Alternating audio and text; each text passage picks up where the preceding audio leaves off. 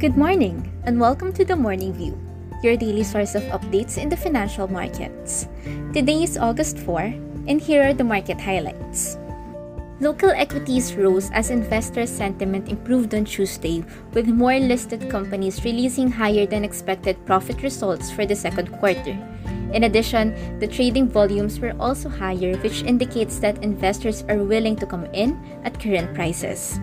The Philippine Stock Exchange Index finished at 6,560.1. Local fixed income yields were mixed as investors weighed the re-implementation of restrictions and the latest unemployment rate data, which was unchanged at 7.7% in June. On average, yields went down by 1.54 basis points day on day, led by the belly and the short end of the curve. The Philippine peso strengthened against the dollar on Tuesday due to positive market sentiment after global oil prices fell. Moreover, the oil prices dropped more than 3% on Monday as increased production from major oil exporters allayed fears of weakness in oil demand and oversupply. The US dollar-Philippine peso pair closed at 49.61. Now, onto some local news highlights.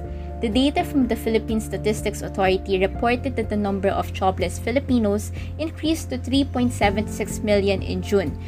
This is equal to 7.7% of the labor force, showing the impact of ongoing quarantine restrictions of the pandemic.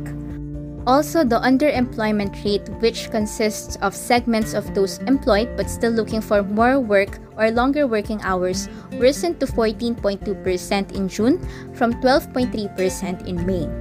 This showed 6.4 million underemployed Filipinos, up from 5.49 million in the previous survey round. We turn our spotlight of the day over to Ayala Land, which generated a net profit amounting to 3.3 billion pesos in the second quarter, over 16 times than the level in the same quarter last year at the height of the pandemic restrictions. For the 6-month period, the company registered a 34% growth in net income to 6 billion pesos, while consolidated revenues improved by 19% to 49 billion pesos. Moreover, it is reported that the improvement in the performance in the first half of 2021 was driven by its property development business and resilient residential development.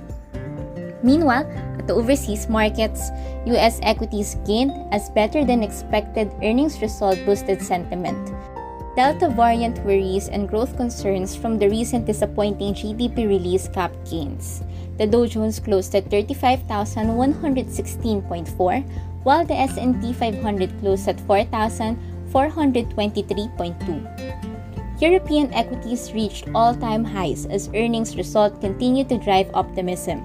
Currently, 66% of STOXX 600 companies that released earnings beat consensus expectations. Conversely, the Delta variant and regulatory risk in China dampened sentiment in technology and travel and leisure stocks. The MSCI Europe closed at 153.96. U.S. Treasury yields declined on the back of concerns over a slowdown in growth and the spread of Delta coronavirus variant. On average, yields fell by 0.37 basis points with a 10-year at 1.17%. The US dollar was flat as the rise in COVID infections and the slower-than-expected GDP weighed on market sentiment. In the second quarter of 2021, US GDP rose at a 6.5% annualized pace, below the Dow Jones estimate of 8.4%. The DXY closed at 92.08. Lastly, for the Asia-Pacific markets, Asian equities were mixed as Delta variant concerns lingered. Singaporean stocks led the decline ahead of key earnings report. The MSCI Asia-Pacific ex-Japan closed at 661.85. That's all for today. This is Fea Bengosa, and please join us again tomorrow for another fresh episode of The Morning View.